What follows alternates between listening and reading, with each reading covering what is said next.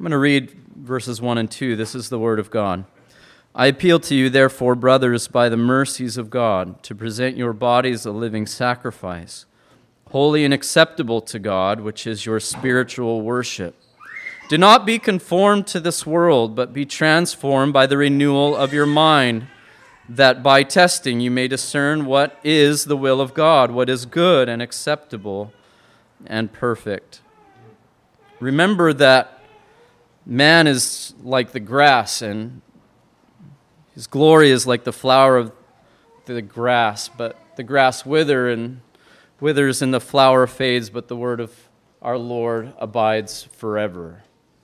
Let's pray. Our Father, we thank you for your word. I pray that by it our minds would be renewed. How we need that. It seems like in the history of the church, we in this generation need to hear these words more than any other generation. And although we like to think of things that way, we need it as much as every other generation. We need it to the saving of our soul. We need it to the fulfillment of the aim of our created purpose to worship you. We need our minds renewed. So I pray that we would feel that need, that we would recognize that need as it comes to us in the Scripture, and then that we would go from here with our minds renewed and see the need of it and pursue the end of it for the rest of our lives. In Jesus' name, amen. Romans 12:1 says that the Christian pattern of life is self-sacrifice, and we've been seeing how that is defined in verse 2 so far. We sacrifice, we offer, present ourselves to God because of His mercies towards us. It's assumed there that as we look at the Christian pattern of life, I want to remind us again that the Christian pattern of life is to be lived out for Christians. You don't attain the term or the identity as a Christian by living this pattern of life if you don't know or don't experience already the mercies of God. The mercies of God are defined through Romans chapter 1 through the end of chapter 8 as the salvation that comes to us by grace alone, through Christ alone. That is ours by gift, the Bible says. And ours through the means of faith, trusting only in the gospel of God concerning Jesus Christ. Him crucified, Him buried, Him risen again. The new life that we have in Christ Jesus. That is the mercies of God, and this is the life that is lived out by those whom have received the mercies of God, who have been born again, who have trusted Christ, who are justified already, who have peace with God, who are not condemned, who are children of God according to the Holy Spirit's work of adoption. And all of those things we have already laid the foundation of, but we've been speaking in verse 2 about two aspects of the Christian life. The first is negatively spoken of, that we're not to be conformed to this world meaning this age, this spirit of this age. I define that as this temporary age of man's rebellion against God. It won't go on forever, but we're not to be pressed into that mold. And the next word, the positive assertion of what we are to be as this Christian pattern of life is defined, is that we're to be transformed, not conformed, not pressed into the mold of something that we're not. We're to be transformed to be what we are. Namely, we're to be pressed into the mold of Christ's likeness. We're not to be what we're not, conformed to this world. We're not of this world anymore. We've been bought out of it. We've been brought out of it by the mercies of God. The God of this world, the theos of this world, Satan, does not rule over us any longer. So, positively speaking, we're to be transformed. But those two aspects of the Christian walk speak of something that is not altogether complete in us yet. We're ongoing in our Christian life. We're still not to be conformed. Tomorrow, you're not to be conformed. The next day, you're not to be conformed. You're to be transformed. And so when we come to our small little phrase this morning, we should recognize in it that this is something that is also ongoing. What we read here, first of all this morning, is that the renewed mind is essential for us to live out the Christian pattern of life. The Christian life is necessarily dependent upon the renewal of your mind, the ongoing renewal of your mind. Romans 12:2, I'm going to read it all, and I want us to see this, I believe it's an adverbial phrase right in the middle of it that binds everything together. Do not be conformed to this world, but be transformed by the renewal of your mind. That's our focus. But notice what comes after it. It's also dependent upon that phrase. That ye may discern or prove what is the will of God, what is good, acceptable, and perfect. Now, it's important. Grammar is something that not many people like. I don't especially like it, but it's important that we see that this phrase in the middle of it all, by the renewal of your mind, is essential for what comes before it and after it to take place. First, notice both the negative and positive aspects of the Christian life, the not conforming and the transforming, are necessarily dependent upon this, our minds being renewed. That means it's important. The fact that in order for us not to be conformed to this world and to be transformed, rather, is necessarily dependent upon the renewing of our mind means for us that this is something to take to heart. If you thought that was important, this is the means to that end, is what the apostle is telling us.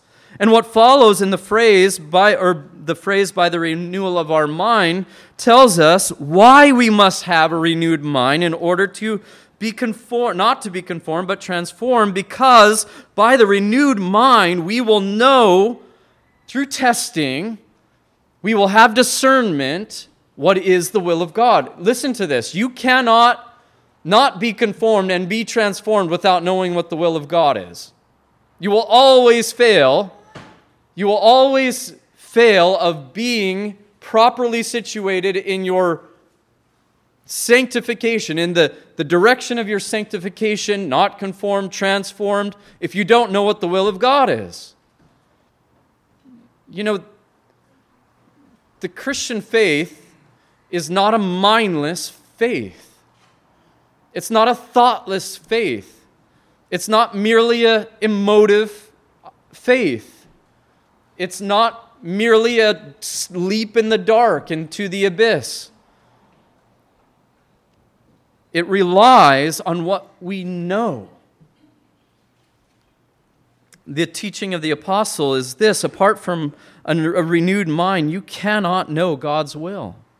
You cannot distinguish what is good and acceptable and perfect, and therefore cannot properly distinguish between not being conformed to this world or being transformed, being what you are in Christ. What does it mean to be in Christ? If you're not having a renewed mind, if you don't have it, you will not understand even what you are. If you cannot do these things, you won't present yourselves to God a holy, living, acceptable sacrifice. You won't worship Him properly. Everything hinges almost in this entire portion of verses 1 and 2 on whether or not your mind is being renewed regarding the Christian life.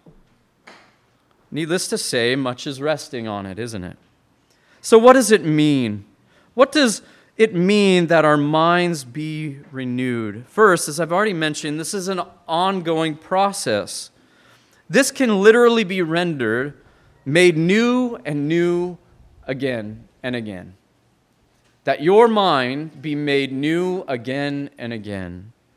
The only other time this Greek word is used in the New Testament is used in regards to the Holy Spirit's work, operation, both in first in rebirth, but also in his work of renewal, which I believe regards sanctification and new birth. In Titus 3:5, Paul, writing to Titus, says, "He saves us not because of works done by us in righteousness, but according to his own mercy, by the washing of regeneration and renewal of the Holy Spirit." He's speaking of the operation of the Holy Spirit there, and we'll look at that later as we go on, very, very much so at the end of this sermon.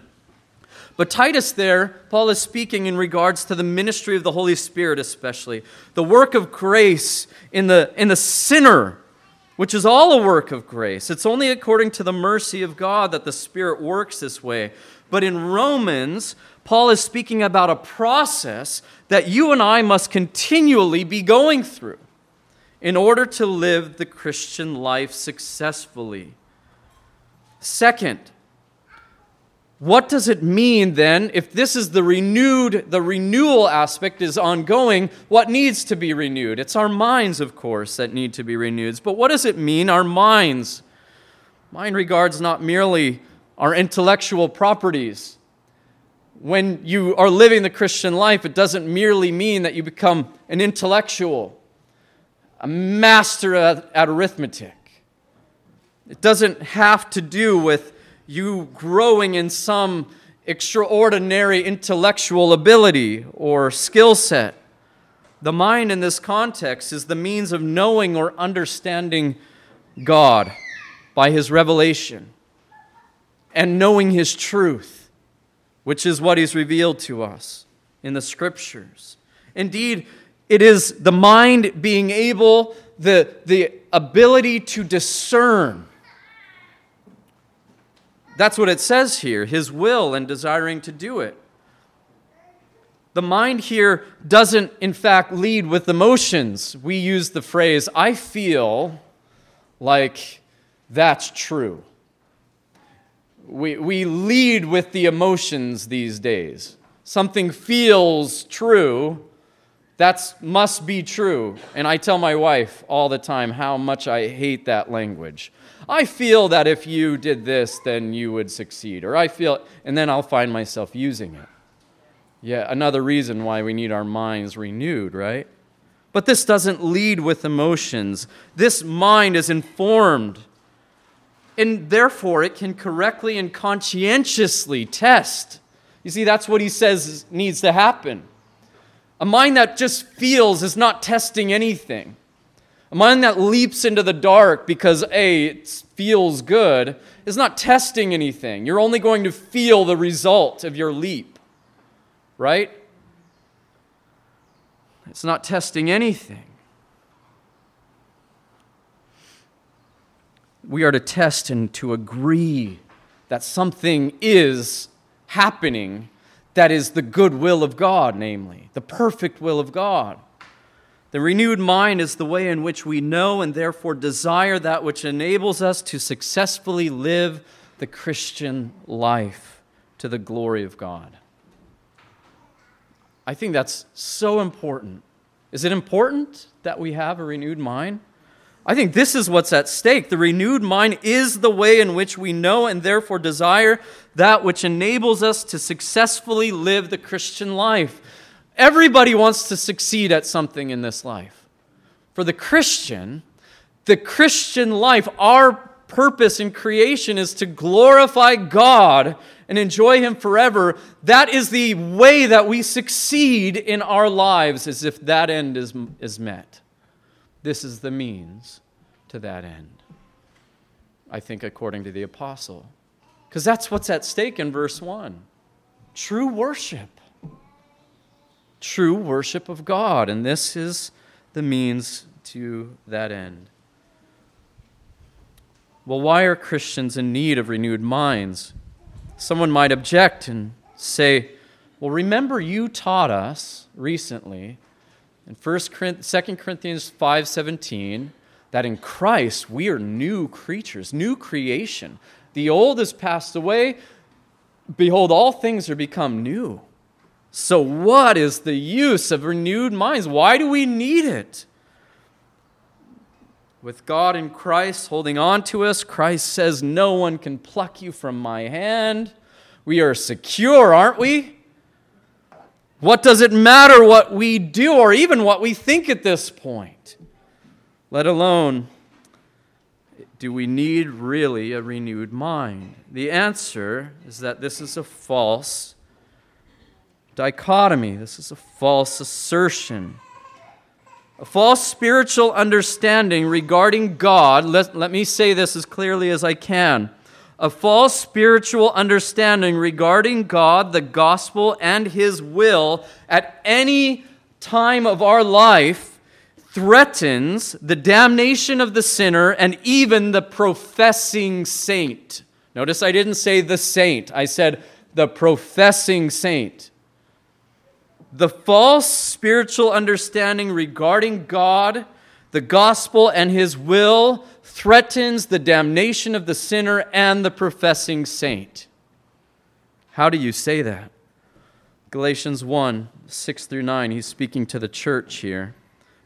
A church would have a sound profession regarding the gospel. Paul says this to them, I am astonished that you are so quickly deserting Him who called you in the grace of God, grace of Christ, and turning to a different gospel. You're deserting Him? You're deserting God? By holding this false gospel, they would be deserting God. Not that there is another one, there's not another gospel, but there are some who trouble you and want to distort the gospel of Christ. But even if we or an angel from heaven should preach to you a gospel contrary to the one we preach to you, let him be anathema or accursed. This is the greatest means of condemnation possible to call down on somebody. This is the wrath of God. This is the judgment of God. Anyone else who preaches another gospel than the one we preach, let them be accursed. As I have said before, so now I say it again. If anyone is preaching to you a gospel contrary to the one that we gave you or that you received from us, let him be accursed. Does it matter what you believe? Eternity depends on it. The way you think, eternity depends on it. 1 Corinthians 15, 1 through 4. We're coming up on the resurrection here, the Easter, which will slow down and everything will be about focusing and meditating and thinking on Christ's death on Good Friday in our place and His resurrection. What's at stake if you don't believe that Christ rose bodily? Well, Paul later will say your faith is in vain if He didn't rise bodily. It doesn't matter what you believe. But listen to this. Now I would remind you, brothers, the gospel I preached to you, which you received, in which you stand, and by which you are being saved. That gospel, which is not, there's no other substitute for it. Listen, and by which you are being saved, if you hold fast to the word I preached to you, unless you've believed in vain. In John's gospel, many times, in the first 8 chapters, throngs are following Jesus. And oftentimes, they're described as those who believed Him. And yet Jesus says He did not entrust Himself to them. It says of Jesus in the end of chapter 2, He didn't entrust Himself to them because He knew what was in their heart.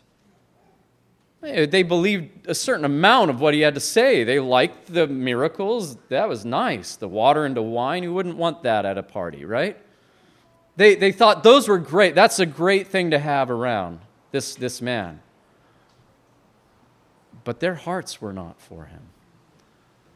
They did not love Him. They did not see Him with eyes of faith, believing that He is the Messiah, that He came to take away the sins of His people, that He came to release them from the bondage of sin, first and foremost. On and on through the Gospel of John, those who believed were soon shown to be false professors. There is a faith that is in vain.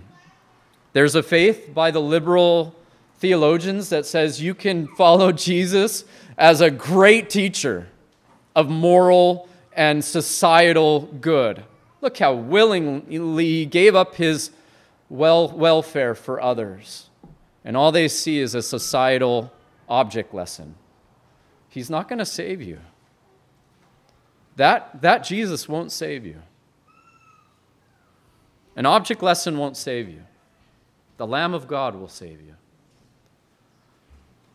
And the true teacher and Lord, the true Christ will save you. But listen to this, Paul says, "For I delivered to you as of first importance that I also received, that Christ died for your sins according to the Scriptures, that he was buried, that he was raised on the third day in accordance with the Scriptures." What we believe matters always. And so beware of indifference regarding your need for mind renewal. Please listen to this. The unrenewed mind is always in danger of being proved to be unregenerate. The unrenewed mind is always in danger of being proved to be unregenerate. Why do Christians need their minds constantly renewed? First, because of who we used to be. Because of who we used to be. If you're a Christian, if you're in Christ now, you have a past. You have a past. That past was written on probably as explicitly in Romans chapter 1, 18 through verse 28, actually through the end of the chapter, as anywhere else in Scripture. And here's what it said about our mind. This is prior to us being in Christ.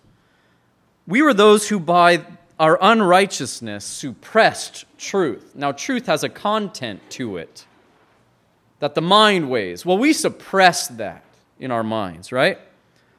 Verse 21 says, "For although they knew God according to what he revealed to them in nature, they did not honor him as God or give thanks to him, but they became futile in their thinking."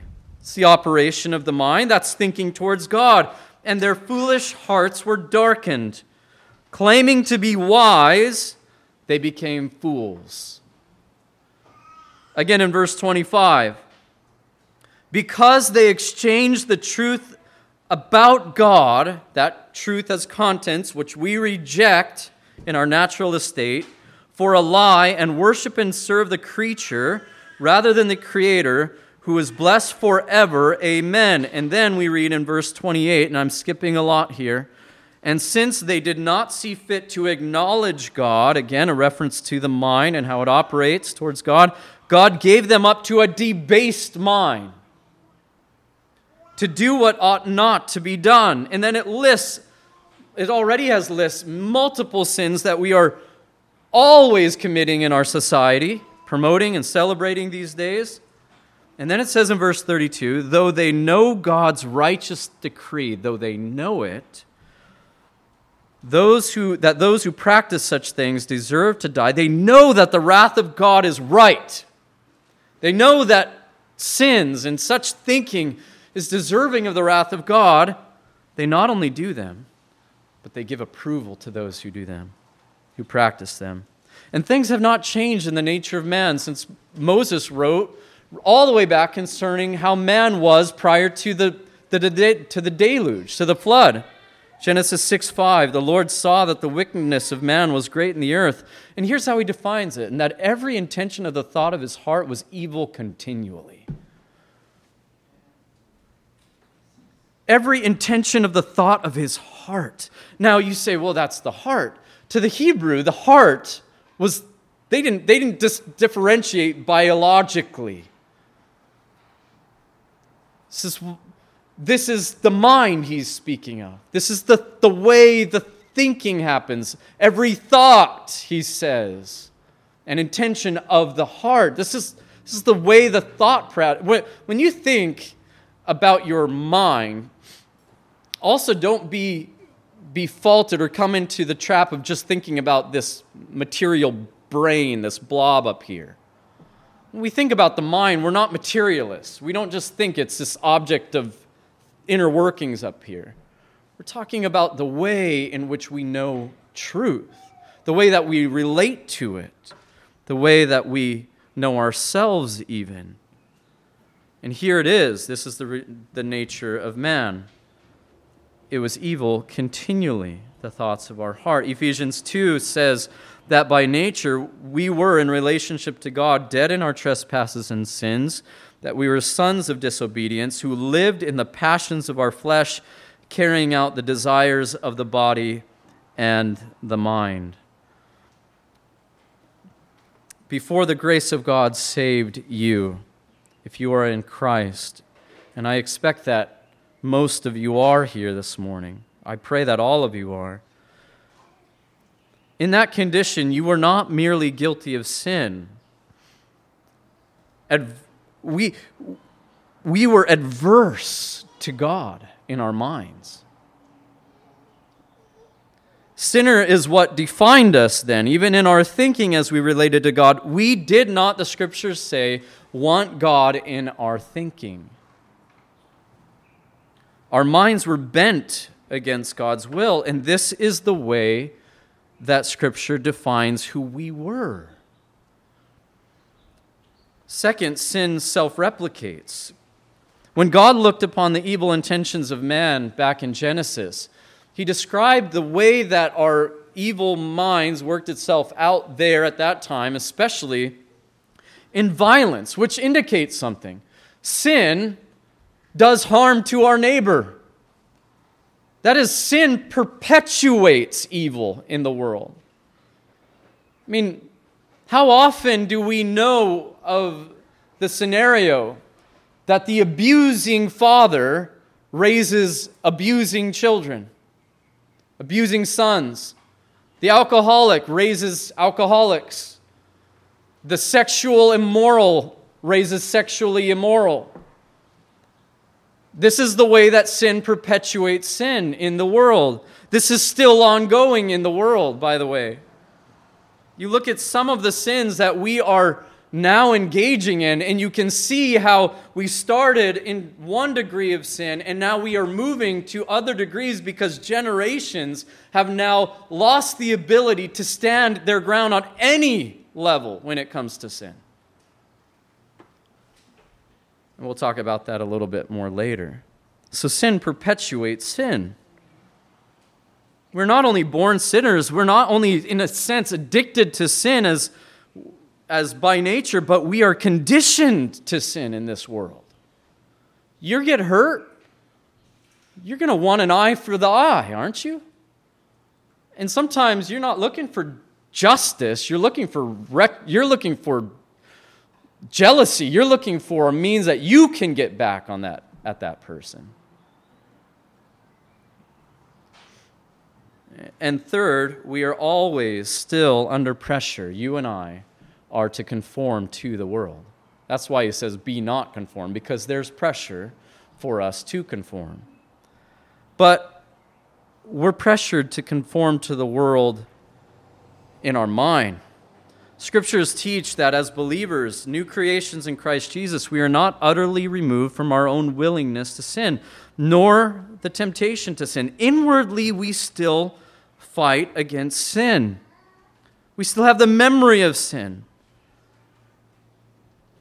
We all have in ourselves currently what Paul struggles with in Romans 7, 18 and 19, and then 22 and 23. For I know that nothing good in me dwells in me, that is in my flesh, for I have the desire to do what is right, but not the ability to carry it out. For I do not do the good I want, but the evil I do not want is what I keep on doing. For I delight in the law of God in my inner being. That's the one that Christ inhibits. That's the one that we're in union with Him. But I see in my members, that's in His flesh, that sinful capacity He still has within Him, another law, waging war against the law of my mind and making me captive to the law of sin that dwells in my members. Although we find victory over our fleshly desires only and ultimately through Christ, Paul nevertheless teaches us many times to flee certain sins. Why? Because they're still tempting to us. Flee idolatry, flee fornication, flee the love of money. And there's more. And he tells us to mortify or put to death what is fleshly in us, what is earthly in us, sexual immorality, impurity, passion, lust, evil desire, covetousness, which is idolatry. By the way, those last 3 sins described there, all are sins of the mind. Evil desires, covetousness, passions. We're also tempted from without. The pressures from outside ourselves fundamentally have to do with what is in the world currently, what we're facing. We are faced as believers in the world, with the world that is not our home. And by world, I mean this temporary age of rebellion, man's rebellion against God. This is not what we're saved to, is to dwell in this age, in this temporary life, and to pursue its ends, and to pursue the sins that it pursues. We're not made for death. Remember, that's the end of sin. We're born again unto eternal life. That's what we're saved unto. Scripture, especially in times of judgment, indicates that God seems to remove even his common grace from a people for a time in order to expose the heinous nature of sin and its destructive influence. And I believe we're living in that time. You don't have to wait for judgment, the catastrophism judgment, when you look at our culture, when you look at the Western society. You see a nation and a people pursuing sin at such a pace as we are, and you can be confident that we are already under the judgment of God, in a sense. When you leave these doors, you will enter a world that will tell you all manner of contradictions to what you will find in the Word of God. All manner. I mean, I could preach a whole sermon, many sermons, on just philosophies, ideals, cliches, that they will bind your conscience if you're not renewing your mind with. The world that surrounds us currently will tolerate almost anything besides a biblical Christian worldview and renewed mind. They will not tolerate a biblical worldview.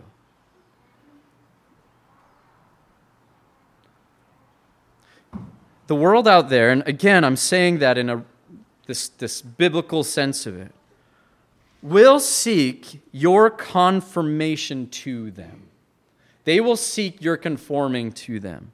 And the way they will seek that is through your mind.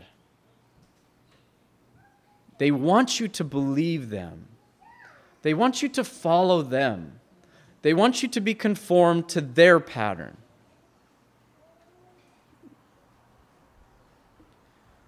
And they hold in contradiction, the pattern of their thinking, the pattern of their mind is what we already read that we were thinking. That was us, but that's where they're at now. And listen, in our day and age, they have almost every means of public influence at their disposal.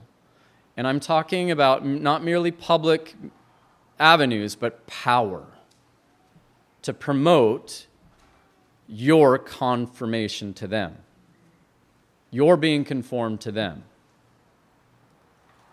Media and entertainment, if you haven't noticed it, is not promoting many biblical truths. Public schools and universities are a bastion harboring anti-Christ and anti-Christian thoughts and philosophies, especially in America. Powerful corporations now have started to back and get behind and put pressure on anyone who seemingly would resist the new spirit of the age of conformity to the way of thinking. Federal and state governments are making laws that not only demand your respect, but your celebration of, your agreement with sin. It's going to be hard to have an advantage at all in this world soon enough if you don't conform. If you work at certain jobs and you disagree with a certain thought pattern of the world because you're a Bible-believing Christian, you will go through sensitivity training. You will be brainwashed. They won't call it brainwashing, but that's what it is. They will make sure that you're conforming and your children are conforming. Perhaps the most dangerous means and avenue which has led to all of these other avenues gaining influence is the false Christianity that will continue to promote in your mind contradictions to the Word of God and to the Christian life. And all of these operate like their God wants them to, Satan. He's the God of this world, this age. 2 Corinthians chapter 4. He's not God. He rules those who are under his dominion. Praise God, Galatians 1 says Christ saved us from his rule. We're not under his rule anymore.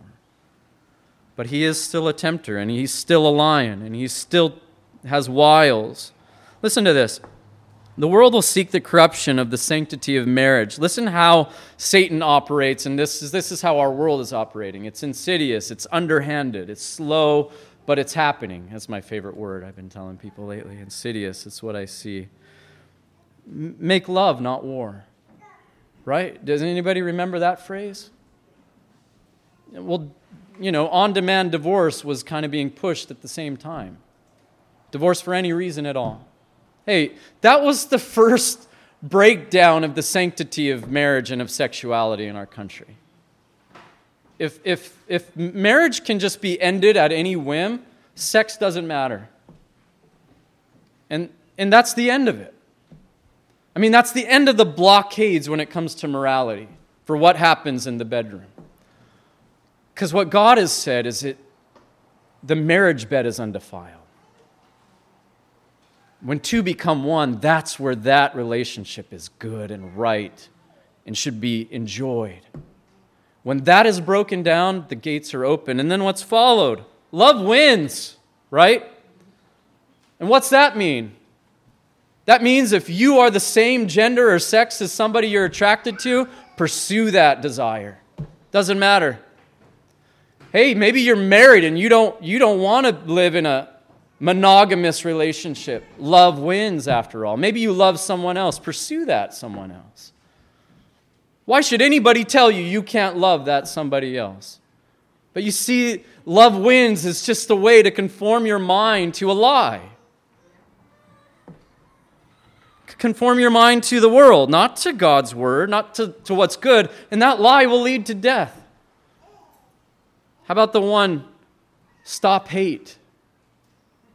In my formative years, it was so hard for me to think biblically and get my mind renewed because these sorts of slogans were everywhere. And all of the kids from my generation seemed to be falling all over themselves to believe them and fall in line with them. And it was even hard to talk to people because as soon as you mention, the Bible says this about sexuality. Man and woman, husband and wife. That's good. Everything else is sin. Oh, you're hateful and bigoted. It's a slogan. It's a lie. And we fall all over ourselves. As they teach your children, listen, they will teach our children to dishonor you as parents. They will teach them to do that. They have been teaching us as children, children to dishonor our parents. And the way they do this is to tell them in cartoons, follow your dreams, right? That sounds really nice. At the same time, mom and dad are saying, do this, do what's right. The character, follow your dreams. And then now I'm a hero because I followed my dreams and mom and dad proved to be foolish and stupid. You know? Be yourself. You can be anything you want to be, and all other sorts of lies. Those are lies. I wanted to be a pro basketball player. 5'8", as a sophomore in high school, I realized if I listened to that lie, I would be in trouble my whole life. I would be wasting my life. not very athletic, pursuing what? A lie. Rather, God has given you gifts. He's made you valuable. He's created you in His image. Do whatever you do to the glory of God with all of your might. That's the biblical mind. As they mar what it means to be man and woman, as they disfigure it, as they make it unrecognizable, as they make being made in God's image scofflaw, they scream for equality, useless terms, reproductive rights and choice in order to destroy life in the womb of mothers.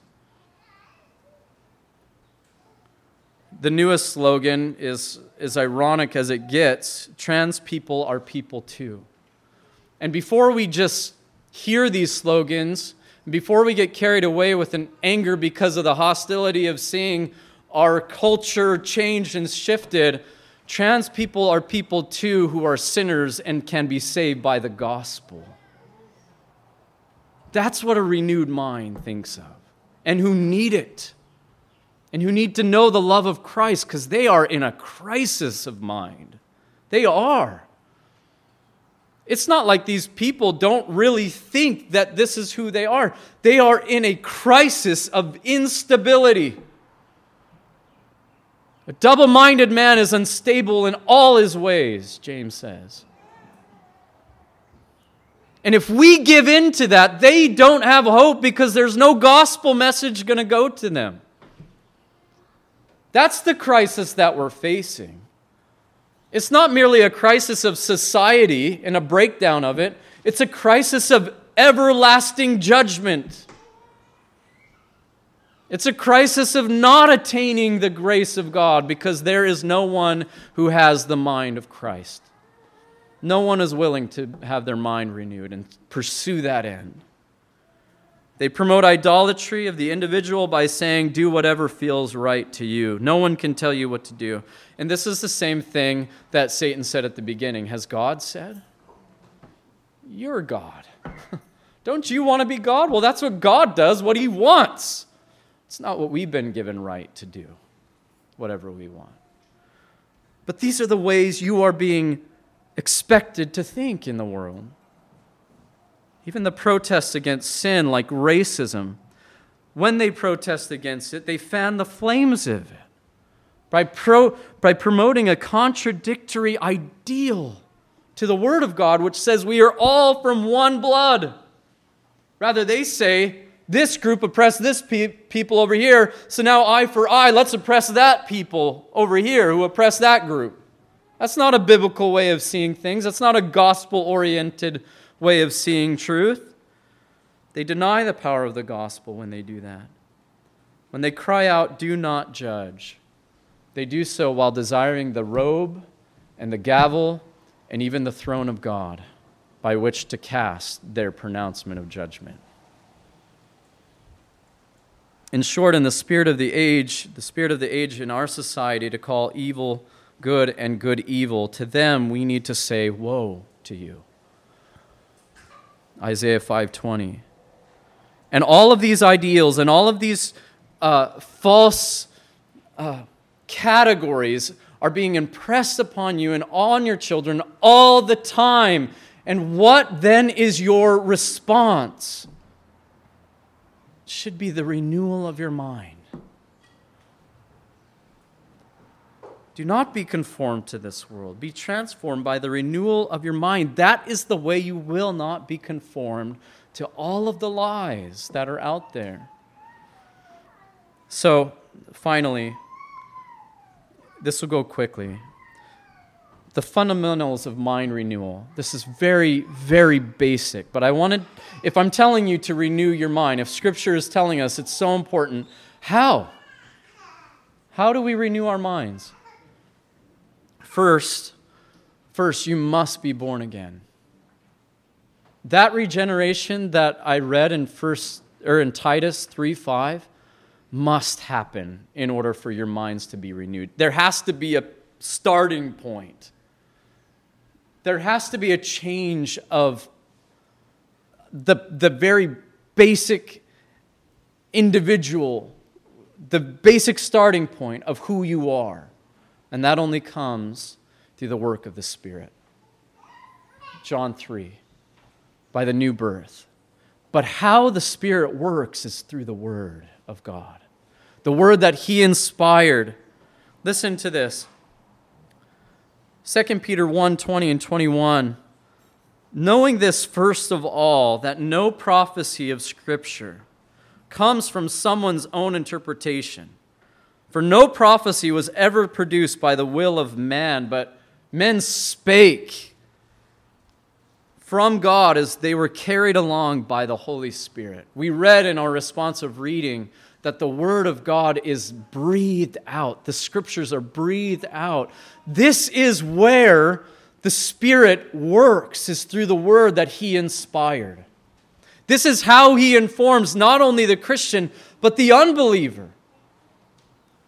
This is how the message of the gospel goes out and is preached through the preaching, but through the work of the Spirit is brought not merely to the hearers so that they're just hearers of it, but it brings change in the unregenerate and regeneration. What was dead becomes alive, Ephesians chapter 2.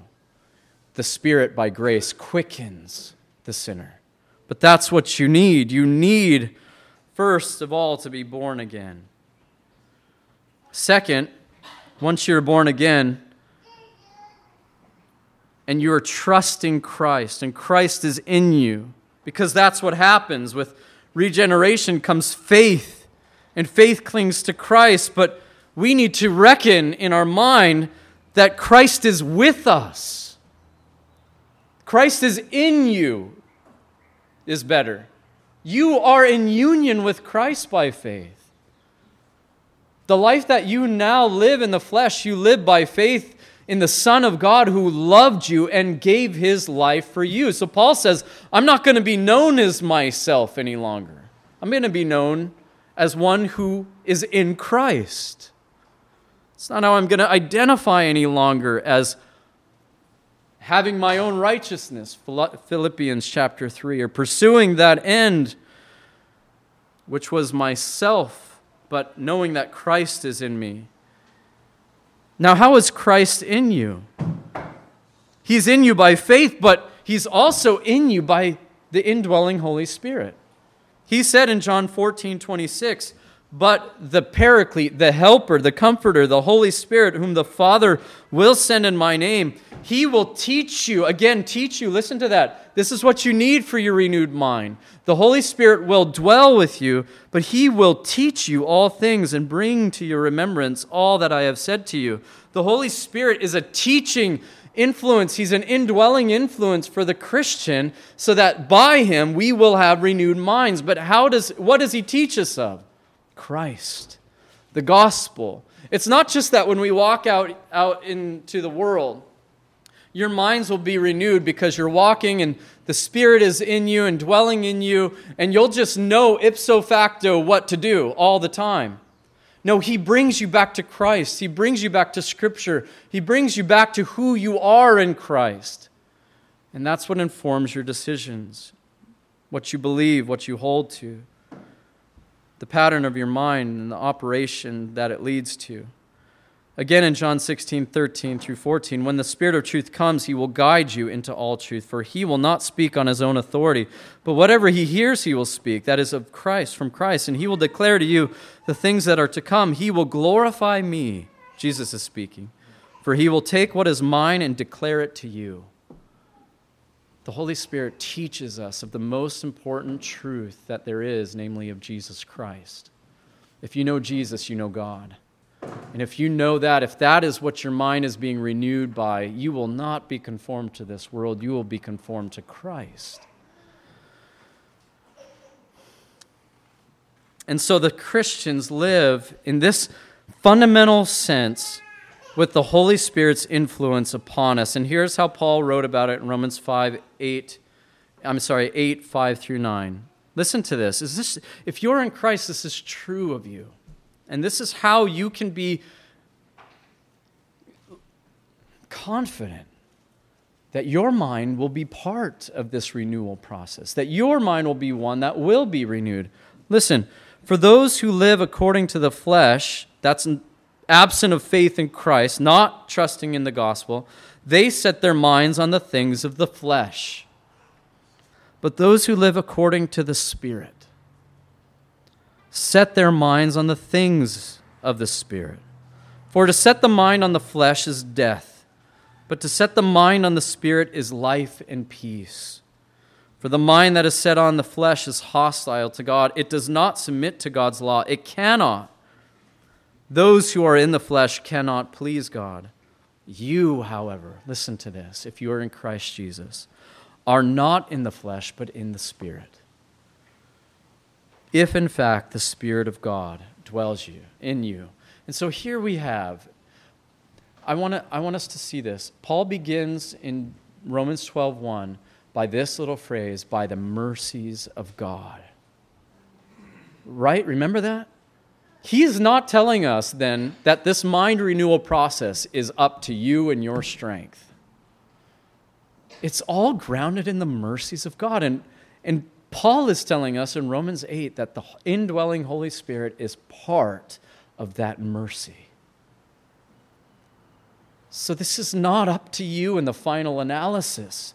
It's up to you working by the grace of God that is in you, by the Spirit of God who has been given you to conform you to the image of God in Christ Jesus. Here's how Paul says it in another place. Peter says it this way. In chapter 2, or 2 Peter 1:3, and I'm going to end here. Finally, because of the mercies of God, notice that, mercies of God again. Here's what Peter says. God's divine power has granted, that's the mercies, granted to us all things that pertain to life and godliness, through the knowledge of Him who called us to His own glory and excellence. Even the renewal of your mind has been bought for you and given to you by virtue of the indwelling Spirit in your union to Christ. So be about that business. Be about having the renewed mind. Let's pray. Our Father, we want to please you. We want to live in accordance with your will. We don't want to be conformed to this age. It's passing away. It's under the wrath of God as we speak. We want to be influenced by the Holy Spirit. We want to be transformed by the renewing of our mind, therefore. Father, we want that so that we can be of earthly good, so that we can be salt and light in this world that is dead in their trespasses and sin, like we used to be. Apart from the gospel, apart from the Holy Spirit and the regeneration, the new birth and faith in Christ and the Holy Spirit dwelling in us, we would be without hope. We would be without God in the world, as they are. But because of this transformation, help us to be faithful, to live out the pattern of the Christian life, which also includes to love our neighbor, to love our enemy, to preach Christ, to confess of Christ before men, to pray for our enemies, to do good to them, Lord, that you might bring the increase and that you might save sinners for their everlasting good and for your glory. And we pray this in Jesus' name, amen.